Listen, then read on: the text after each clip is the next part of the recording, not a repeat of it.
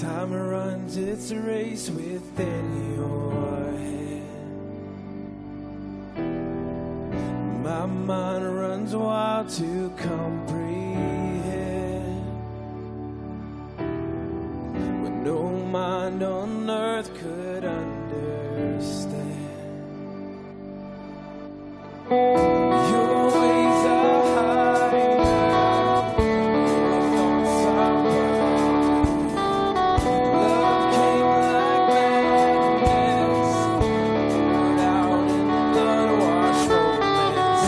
It makes no sense, but this is grace. I know you're with me in this place.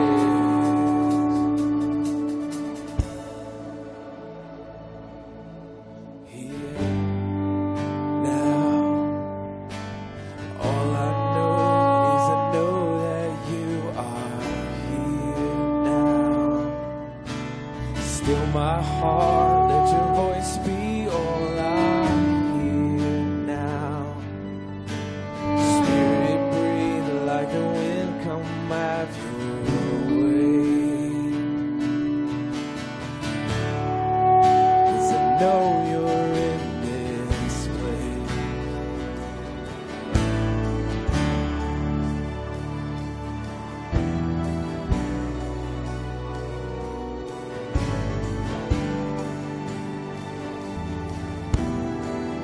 Faith makes a fool of what makes sense. Grace found my heart where logic ends. When justice called for all my debts, the friend of sinners came instead. Your ways are higher, your thoughts are wilder. Love came like madness, poured out in blood-washed romance. It makes no sense, but this is grace. And I know you're with me in this place. Here now, all I know is I know that you are here now. Still my heart, let your voice be all I hear now. Spirit breathe like the wind, come have your way. 'Cause I know that you are here now. Heart and soul, gotta know that you are here now. Fix my eyes on the things that I can't see.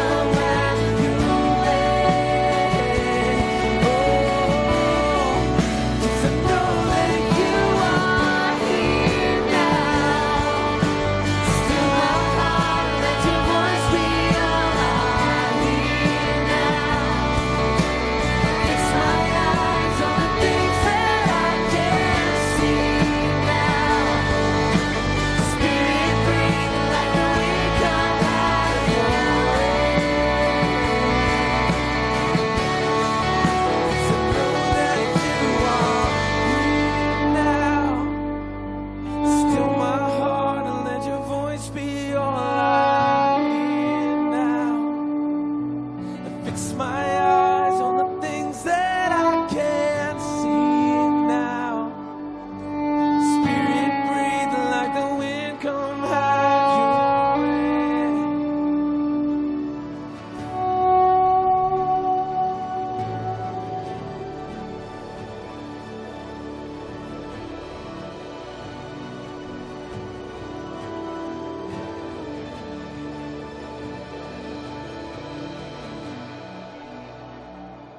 Amen. Good morning.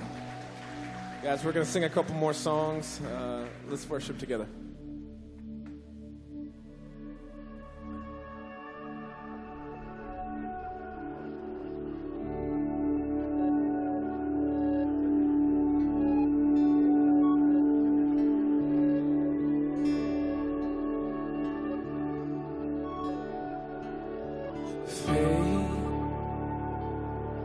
There's nothing on the providence I know. No longer bound by things of wood and stone. When all I had to offer was my worth, you saw my heavy heart and loved me first. Your beauty staring down my brokenness. You chose to throw your heart into the mess. Compassion crashing down upon my death. You were there, and all this time, like a river running through my field, you carried me. All this time, like a splinter is buried in your shoulders, you carried me. Hallelujah. If ever now my heart cries hallelujah. If ever now in the wonder of your grace, 1,000 times, 1,000 years, my soul will sing. Grace, you saw the crushing weight my flesh deserved. You kneeled in wrong forgiveness in the dirt. One by one the stones fell where they lay. As one by one my accusers walked away, with nothing left to throw, they made a cross. Knowing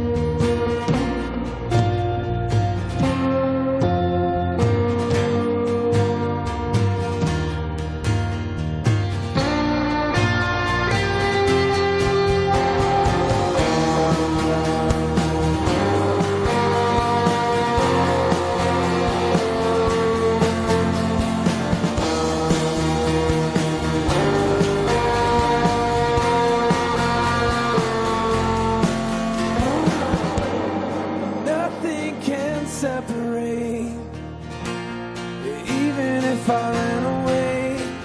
Your love never fails.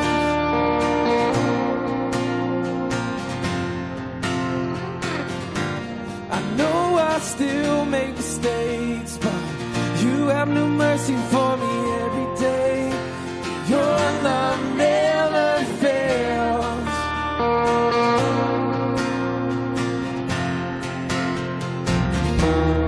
You stay the same through the ages.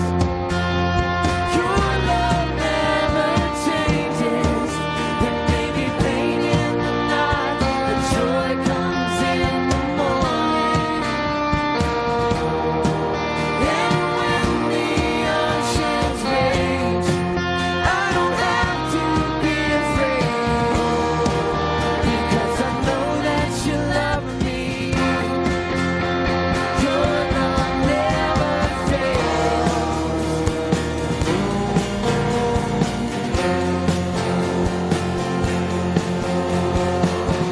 When you're strong and the water's deep, I'm not alone here in these open seas, 'cause your love never fails.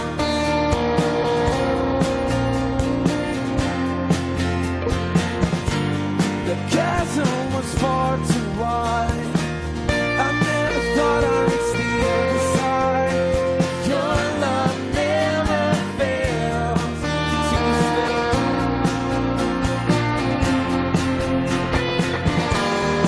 You stay the same through the ages. Your love never changes. There may be pain in the night, but joy comes in the morning.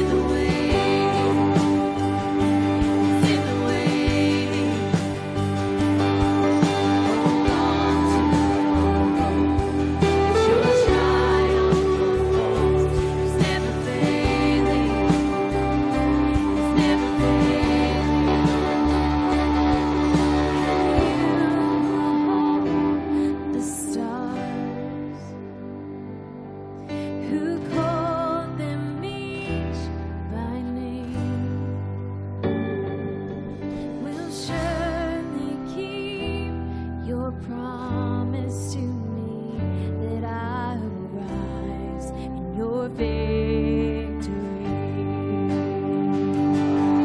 And you who hold the stars, who call them each by name, will surely keep your promise to me that I will rise in your victory.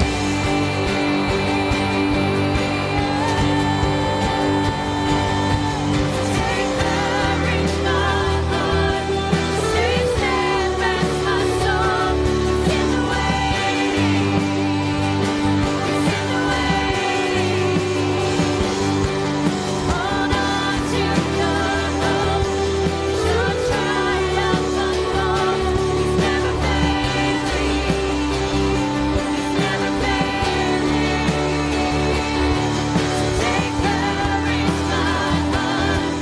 Stay steadfast, my soul. He's in the waiting. He's in the waiting. Hold on to your hope. Watch your triumph unfold. He's never failing. He's never He's in the waiting.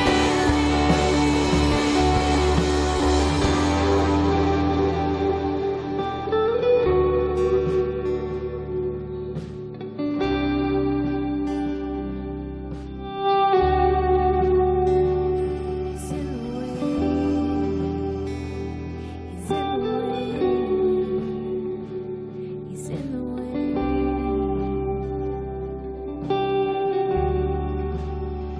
He's in the waiting. He's in the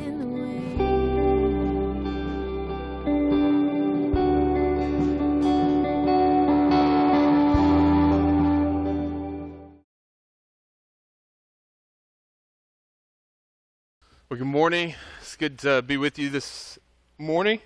Hope you're doing well. A couple things before we begin. We're going to be in the Old Testament this morning. Last week, our senior pastor, Terry, he shared vision for the church and reaching people in our community with the gospel. And one of the things that we gave out, and one of the things that he shared as far as the strategy of reaching and discipling people in our community with the gospel is the 3151 challenge. If you weren't here last Sunday, we've got these cards at guest services, and I just want to walk through what that is to make sure you kind of understand what this challenge is. 3151. It's a challenge to pray for 3 lost friends or family who don't have a relationship with the Lord, to commit to pray for them by name. On our Facebook page this past week, we posted a link to an article of some things specifically that you can do to pray for your friends and family who don't know the Lord. So 3151, pray for 3 lost friends. The second one is to learn 1 gospel conversation. A lot of times it can be awkward sharing the gospel with people in our Western culture. If you just blanket, hey, I want to share with you about the Lord, most people would be like, I'd rather you not. And it's more of a conversation. We understand that the world is broken, and if you have a relationship with somebody, at some point in that relationship, if it's a friendship, if it's an actual friendship, they're going to share with you some of the brokenness in their life. And that's a good opportunity to point them to Jesus, who is able to fix the brokenness in our life and in our world. And on that note, next Sunday we're going to offer a training on how to have these conversations, how to lead everyday conversations and point them to Jesus. And so if you're interested in that, if you want to, you can sign up online, or you can go to guest services and sign up. There's a sign-up sheet there, and it'll be next Sunday at 1 o'clock. And if Sunday afternoons aren't good, we're going to offer this training again on a Wednesday night. So maybe that a different day or schedule may work for you. So 3151, pray for 3 lost friends, learn 1 gospel conversation, and then invite 5 people to a small group. That's a great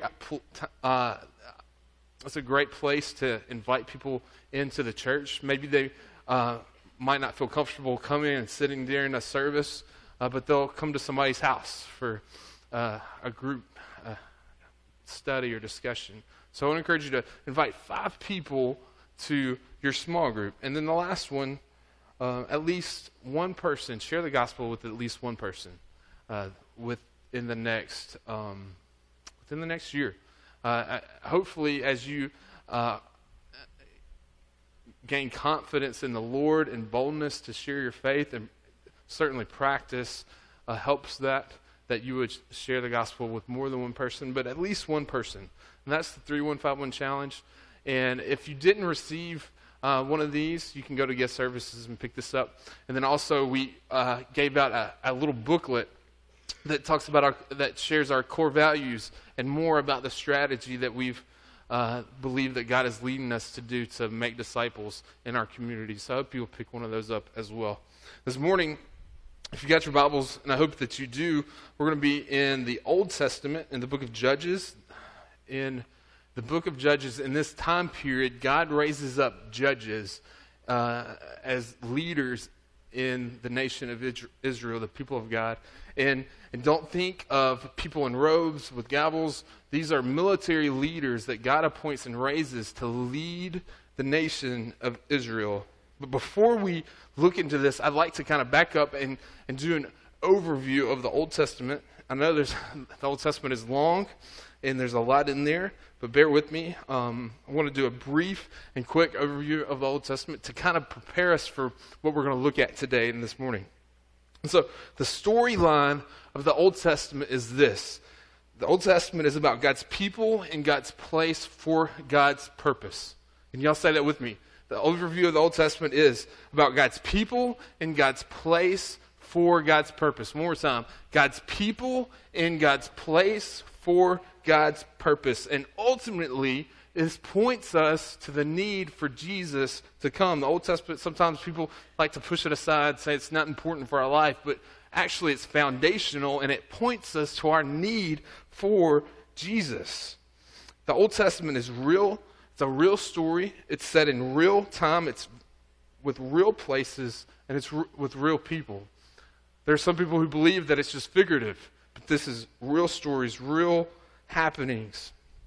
And so the Bible, as we have it in the Old Testament, is broken down into different books, and these books are broken down into different time periods in our Bible history. And so just briefly want to walk through that with you.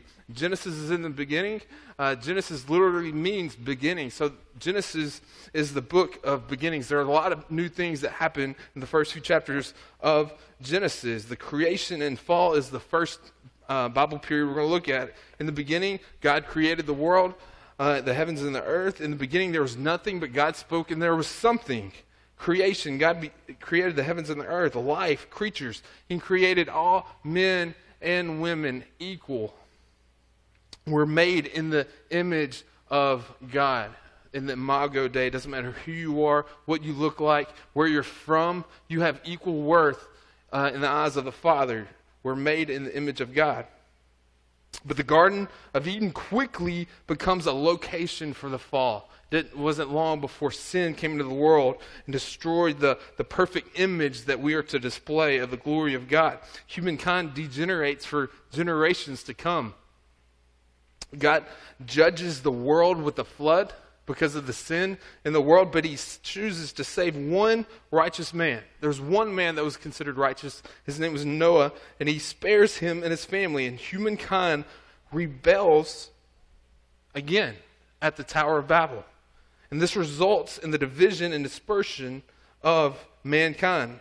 So we go from the creation and the fall to the next period, which is the patriarchs. These are our founding fathers, if you will, of our faith through Abraham, Isaac, and Jacob. This is a new beginning that God establishes with Abraham. He establishes a new covenant with him and his family, and they prosper. However, Abraham's prosperity turns into Israel's slavery through feast and famine. So it wasn't long until God leads them to Egypt, and through Egypt, the nation of Israel are in captivity. And we see this, we can read this toward the end of Genesis.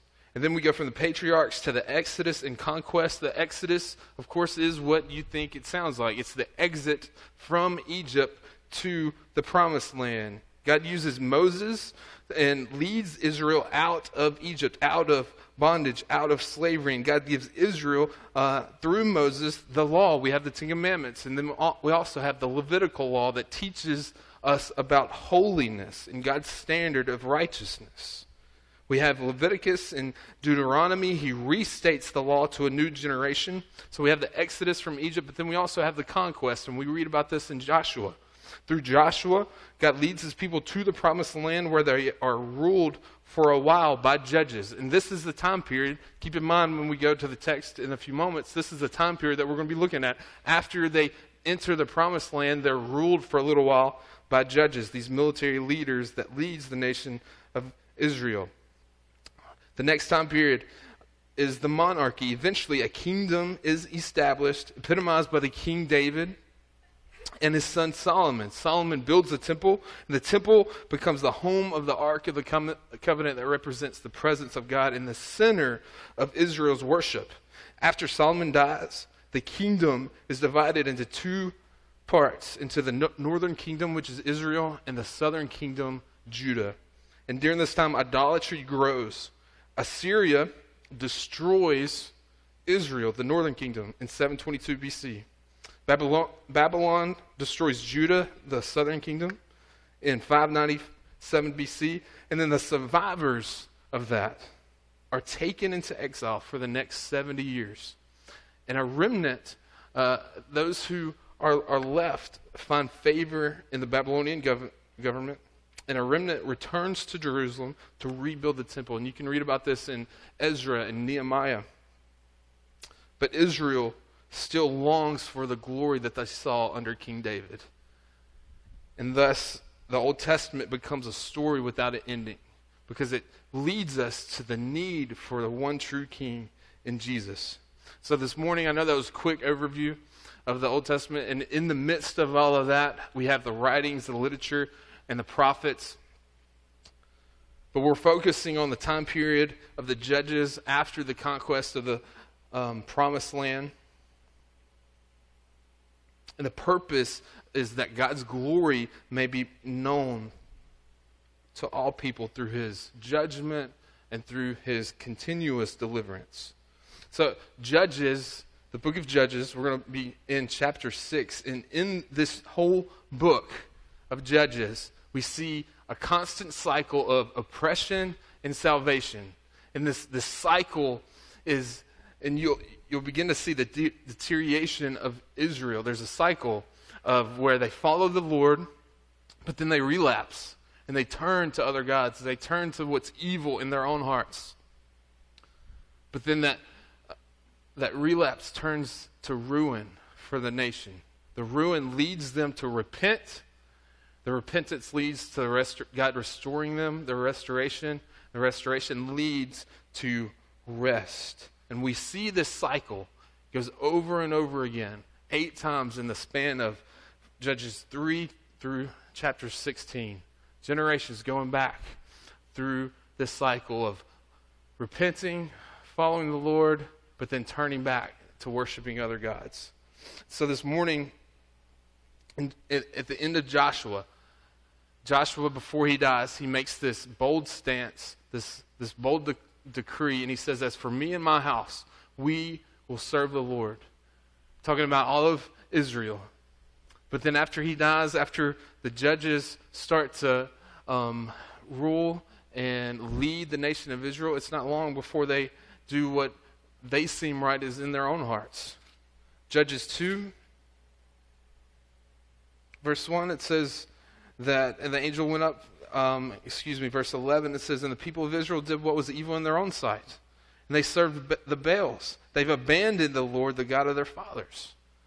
And so you can see how far they've fallen from a nation that was united under Joshua to worship the Lord to now they all did what was evil in their own hearts. In chapter 6, where we're going to look in just a moment, there's two perspectives that we're going to see. One is oppression.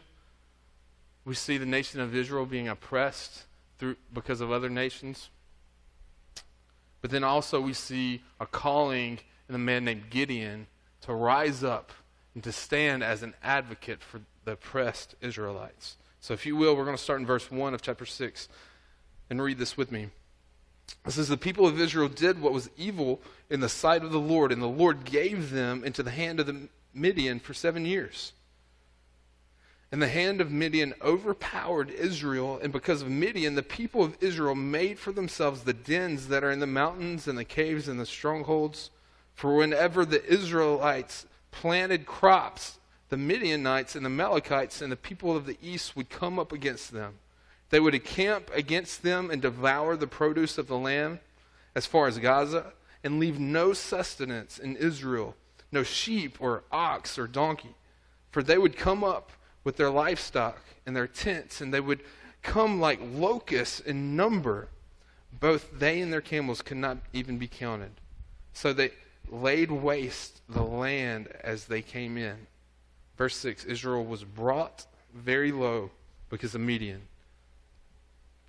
And the people of Israel cried out for help to the Lord. We're going to look at this passage and this story. It covers a few chapters. Before we continue, let me pray for us this morning. Father God, thank you so much for who you are. Thank you for your word. And Lord, there are times in our life where we're burdened, one with the consequences of sin, but just the pain and trials that we face in life, Lord. And I pray that as we look at your word, that you'll help us to see freedom from that burden, that we can learn to be yoked with you, that you came to carry our burden, to lift that off of us. Lord, we love you. Give us wisdom and discernment and clarity in your word today. And it's in your name I pray. Amen. We see just in the first 6 verses, one thing that we look and we see that judgment always follows sin. Judgment always follows sin. The disobedience of Israel in this passage results in judgment every time. And sometimes it may seem like that's not fair, and it's not fair of God to cast judgment because of the sin in our life, but let's look at the order that this happens. Verse 1, it says, the people of Israel did what was evil in the sight of the Lord, and then the Lord gave them into the hand of Midian for 7 years. They didn't receive all this oppression and then go, all right, we're gonna abandon the Lord's teaching because we've been oppressed. No, they abandoned the Lord and forsake and were disobedient. And so because of that, they're reaping what they sowed. They're reaping the consequences for their sin. Now, it doesn't say that the Lord destroyed the nation of Israel because of that. It says he just gave them into the hand of Midian. We've got to understand that the sin in our life, the sin in our world dominates our culture, dominates our beings. And there are times in our life that we face trouble, and don't misunderstand that there are things in our life that happen that aren't a result of our sin. Sometimes there are things that happen that are very much the result of the consequences of our sin. But then sometimes it's just because of the falling nature of our world, that there's evil and there's darkness in our world, and because of that, we're having to face opposition because of that. Nothing necessarily of what specific sin that we're in, but sometimes we just face life troubles. Sometimes we just face tribulation in our life. But in this context, Israel faced oppression because of the sin in their life. So we need to take sin in our life carefully.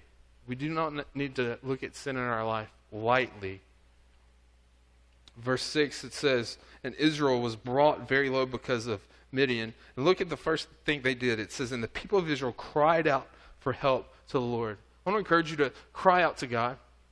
Regardless of what's going on in your life, if there's pain and sorrow as a result of your sin, cry out to the Lord.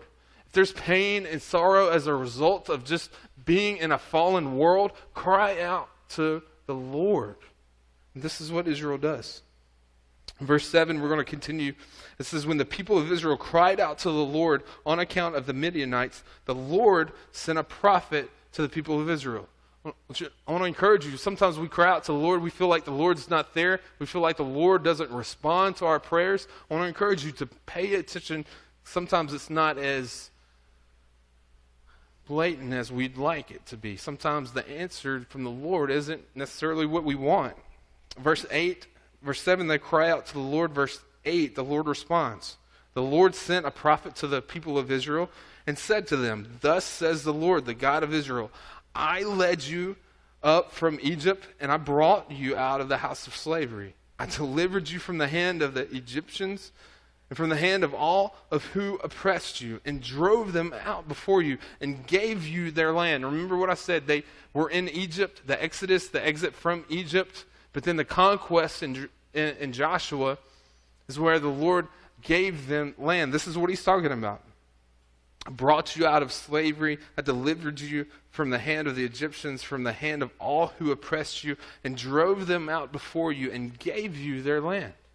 But look at verse 10. It says, and I said to you, I am the Lord your God. You shall not fear the gods of the Amorites, in whose land you dwell. This is the law. This is part of the law that the Lord gave them. And then look at the end. It says, but you have not obeyed my voice. Did you see that? They cried out to the Lord. God responded. It's probably not what they wanted to hear from the Lord, because it's true. It says, you have not obeyed my voice. If we get to verse 11,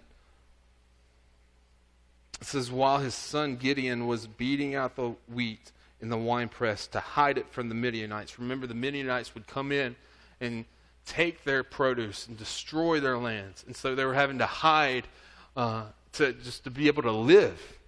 And it says Gideon was beating out the wheat in the winepress. This is something you wouldn't normally do. He says to hide it from the Midianites.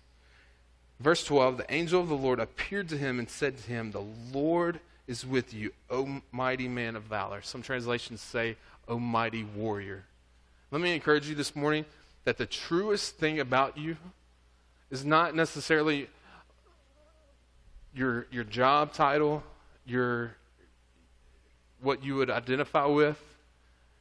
It's not what other people think or say about you. The truest thing about you is what God says about you. And in this moment, God speaks truth to Gideon, and he says, O mighty man of valor, the Lord is with you. And so Gideon responds, verse 12. Verse 13, excuse me. And he says, Gideon said to him, please, if the Lord is with us, why then has all of this happened to us? And where are all his wonderful deeds that our fathers recounted to us, saying, did not the Lord bring us up out of Egypt? But now the Lord has forsaken us and given us into the hand of Midian. So the Lord has come to Gideon and says, look, the Lord is with you, O mighty man of valor, O mighty warrior. But then Gideon says, please, come on, where is the Lord? Why has this happened to us? Where are all the wonderful deeds that our fathers told us about? Our fathers experienced the provisions. Our father experienced the saving power of the Lord, but I don't see it here. And understand that they had been oppressed for 7 years. Sometimes it's easy to deal with the problem when it's only been going on for a few short months. But they've been dealing with this for 7 years, and now all of a sudden they cry out, and the Lord says, look, you're the man. I'm with you. You've got the strength in you. And then his response is he questions the Lord, and it's valid. I think it's valid. It's how he felt. it was real. It was a real emotional response. And I think there are times in our life that we can relate to this, that there's things going on in our life and we don't really understand where God is in our situation. There are things in our life that sometimes we feel like God is done with us. And so we look at God's response where he says, I led you up out of Egypt. I gave you the land. I delivered you from the hands of the gods of the Amorites. And then in verse 10 it says, but you have not obeyed my voice. And sometimes we read things like this and I feel like God is done with Israel. He's fed up. Can you relate to that? I don't know if you've ever felt like God was done with you, that God can't do anything for you, that the sin in your life is too great or the problems in your life is too great because you don't see the provisions happening in your life. Can you relate to that? But then the Lord responds. Verse 14, and he says, and the Lord turned to him and said, go in this might. Go in this might of yours and save Israel from the hand of Midian. Do not I send you? I want you to notice something, that Gideon is asking God all these questions. Where are you? Why is all of this happening to us? And then God's response isn't an answer to his question. And I feel like, in part, that it's because God has already answered his question. His question is, why is this happening? Where are you? If you remember in verse 10, he says, look, I was with you. I told you the law. I told you how to live out your life, but you have not obeyed my voice. And so this is the answer to your question.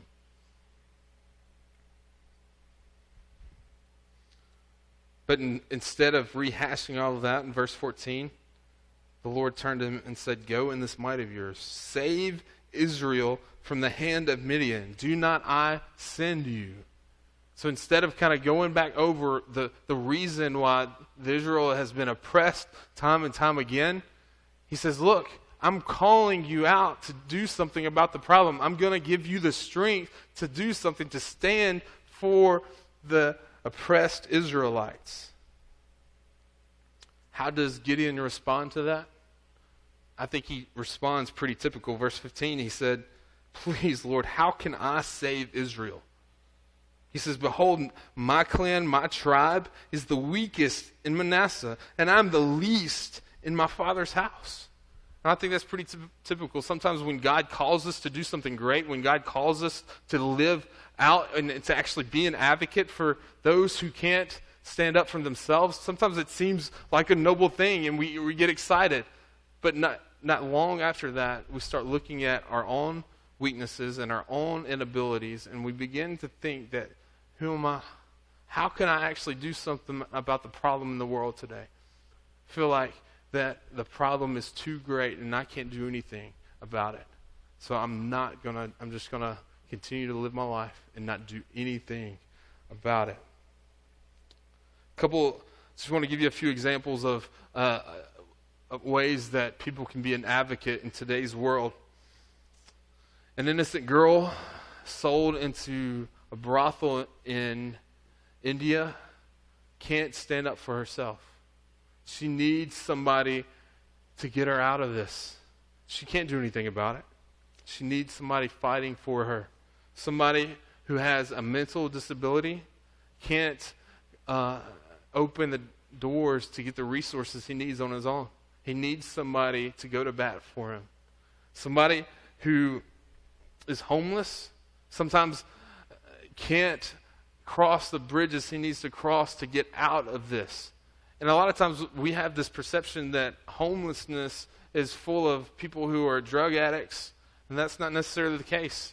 I've met people who have lost their job. Because they've lost their job, they can't make their payments on their house, so the bank forecloses on their house. And now a hardworking individual has gone from working for his family to on the streets because he just can't make ends meet. And so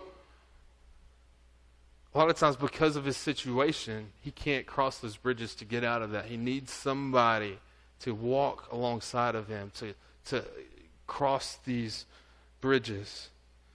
a little kid being bullied at school, we would think he'd be able to stand up for himself.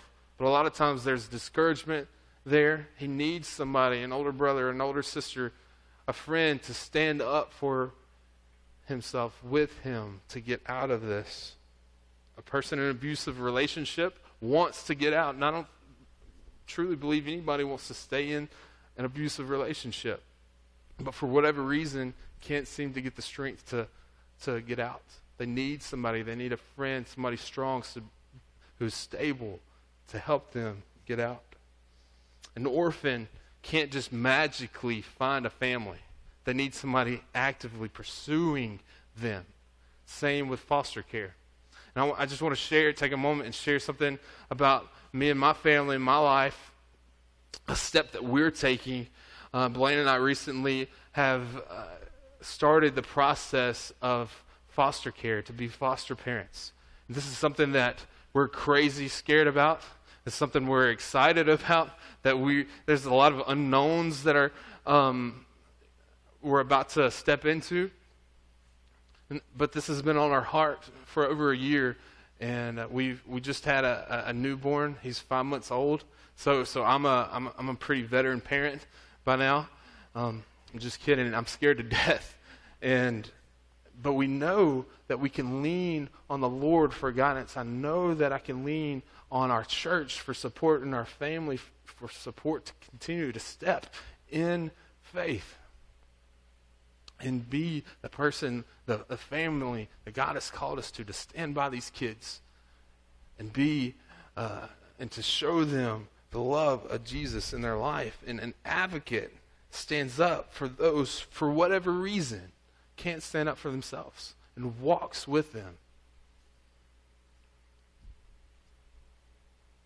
It's noble, it's godly. It's something that we see in this passage. It's a call on Gideon's life. And sometimes when we look at the call, it looks too great for us. We begin to look at our own inabilities, our own weaknesses, and say, look, I don't have the time for that.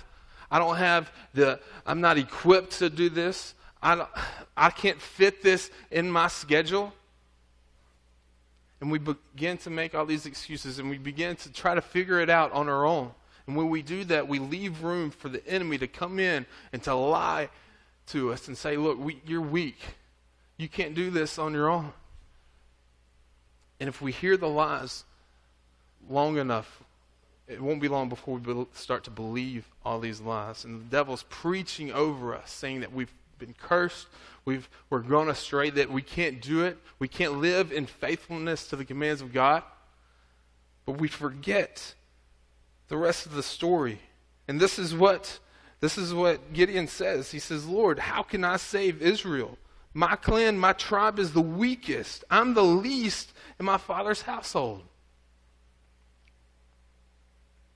But isn't that the point of the gospel? That yes, I'm weak. Yes, I'm the least of these. But that's the point, that in our weakness, in our inabilities, that God can display the strength of Jesus in you. And so Gideon says, yes, okay, I'll do this. But he asks God to show him a sign to affirm his calling. Verse 17, he says, and he said to him, if now I have found favor in your eyes, then show me a sign that it is you who speak with me. And wouldn't that be incredible, that if we're trying to discern the will of God in our life, that God would just make it super clear in our life? And sometimes he does. Sometimes he makes it pretty evident in our life. Sometimes it's not always so clear, and we've got to search in scriptures.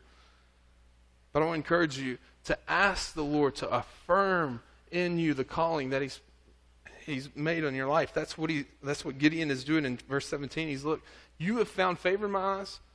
Show me, confirm that in my life. So I want to encourage you, if you feel like God is leading you to step out in faith in a certain area, ask God to affirm that. But also pay attention, because He will. He will show you. He shows us in His Word. He uses people in our life, friendships, the relationships in our small groups to affirm that. He puts opportunities right in front of us. We've just got to be careful to be aware of that. If you'll go to verse 25, this is what he does next. Verse 25, it says, that night the Lord said to Gideon, take your father's bull and the second bull 7 years old, and pull down the altar of Baal that your father has, and cut down the Asherah that is beside it. He's telling Gideon to tear down all these idols. The source of Israel's problem in this context was idol worship. If we look at verse 1 of chapter 6, is that the people did what was evil in the sight of the Lord. It was idol worship.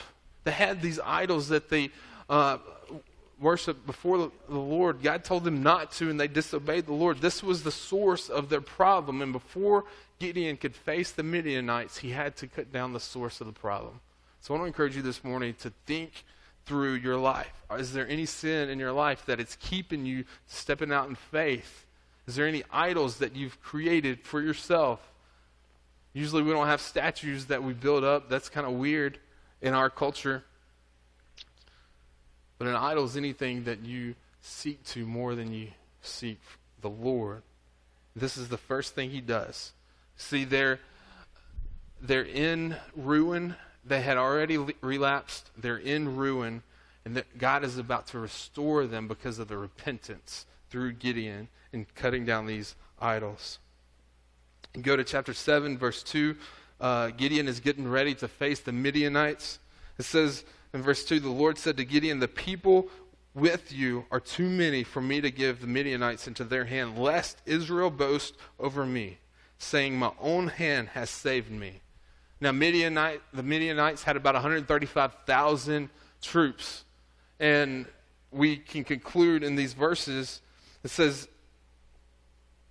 that Gideon had about 32,000 people. So you can kind of understand where Gideon was coming from when he said, look, my tribe is the weakest. We don't have the numbers to face them.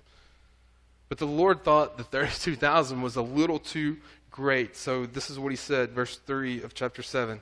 It says, now therefore proclaim in the ears of the people, saying, whoever is fearful and trembling, let him return home and hurry away from the Mount Gilead. Then 22,000 people returned. So he basically said, if any of you are scared, just go home. So 22,000 of the 32,000 left, and it brought them down to 10,000. And the Lord still felt like this is too many people. If you think about it, the odds aren't great, but it was possible for them to defeat the Midianites. But the Lord called them to dwindle down the number to 300 men. So 300 men were faced up against 132,000. If you think about this, this is impossible. But what's impossible with man is possible with God. And when it's impossible, God gets the glory every time. If we look at verse 22 of chapter 7, it's when they actually go up against the Midianites. It says when they blew the 300 trumpets, that's the 300 men with Gideon. It says the Lord set every man's sword against his comrade and against all the army, and the army fled. It's through the strength of the Lord that God delivered them. And that deliverance leads to rest. See the cycle of relapse, repentance, relapse, ruin, repentance, restoration, and the Lord gives them rest. And chapter 8, verse 28 says, so Midian was subdued before the people of Israel, and they raised their heads no more, and the land had rest for 40 years in the days of Gideon. And I don't know, for a lot of us, we've got so much going on in our life. We've got so many burdens, so many commitments in our life. Rest seems to be a pretty good idea. And the Lord gives that to us. Psalm 23 says, the Lord is my shepherd, shall not want. He makes us lie down by green pastures. That's rest. He gives us rest. He leads us by the still waters. That's peace in our life that the Lord gives us. Matthew 11, Jesus says, come to me all who are weary and heavy burdened, and I will give you rest. This morning, the rest had to have been great for them because after the 7 years of oppression that they were facing. But for the last few moments that we have together, I want to point out the greater picture that's in the story of this passage because the rest didn't last. In verse 33 of chapter 8, it says, as soon as Gideon died, the people of Israel turned again and whored after the Baals and made Baal-berith their god. So it wasn't long after Gideon died that they turned back. The cycle continued. Verse 34, it says, "And the people of Israel did not remember the Lord their God, who had delivered them from the hand of all their enemies on every side. And they did not show steadfast love to the family of Gideon in return for all the good that he had done to Israel." See, the greater picture of Judges points us to what happens in 1 and 2 Samuel. What happens in 1 and 2 Samuel? Well, we read about the story of David and Goliath. This awesome victory for the Israelites, and that leads to David being appointed king. And there's a lot of fruitful years there. But that's not necessarily the point of 1 and 2 Samuel. In 1 and 2 Samuel, we read about a man who's after God's own heart, who has some major weaknesses, and because of sin, reaps some major effects of his sin that leads us to a need of a perfect king. That's Jesus. So Judges points us to 1 and 2 Samuel, the need for a king. 1 and 2 Samuel points us to the need for a perfect king in Jesus. And so this morning, where do we go from there? How do we overcome the evil in our life? How do we overcome the times in our life when we feel oppressed?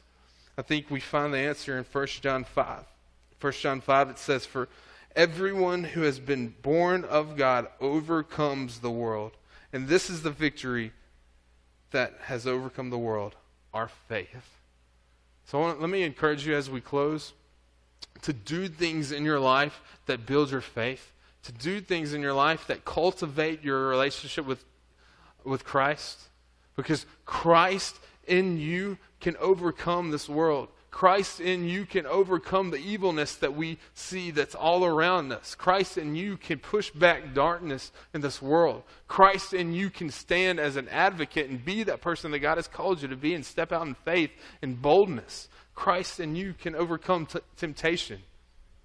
So we look at this story of Gideon, and the same God that was with Gideon, who stood up against the 135,000 men, the same God dwells in you, that all who profess faith in Jesus, that in Christ we can overcome this world. Everyone who is born of God has overcome the world. So keep striving and cultivating that relationship with the Lord. And in Christ, you can overcome the world. If we were to ask, what does God think of us? Every day in our life, our shortcomings, our failures, we try to do our best. What does God really think of us? And a lot of times we would probably think that, man, God's disappointed in me. I show up for church. I don't always read my Bible like I should. And I've got sin in my life. But those who have professed Christ, faith in Christ, the Spirit of God dwells in them. And so God sees you not for who you are, the sin and the shame, but He looks at you and He sees Christ. God sees the best in you because of Christ in you. It's not something that we can disappoint God. Because of Christ dwelling in you, He's clothed us in righteousness. So I'm going to encourage you to continue to do the things that build your faith and cultivate that relationship with the Lord. Let me pray for us. The Lord, thank you so much for this day, the opportunity we have to look at your word. Lord, I thank you, Lord, that you're a stronghold for the oppressed. Lord, that you're a stronghold in times of trouble. Lord, for those of us today whose hearts are heavy, Lord, I pray that you would make provisions in our lives to carry the burdens for us. Lord, give us rest. Lord, help us to cry out to you.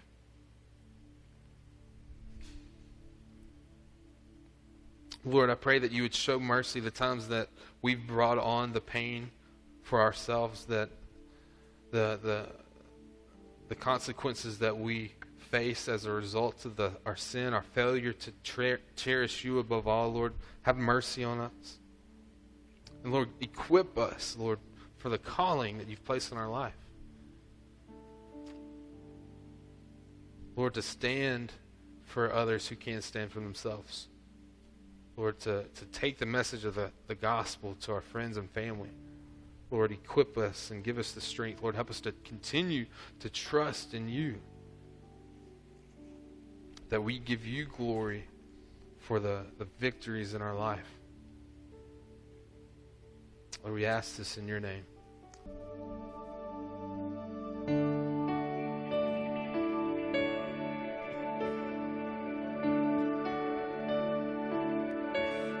Restore my soul.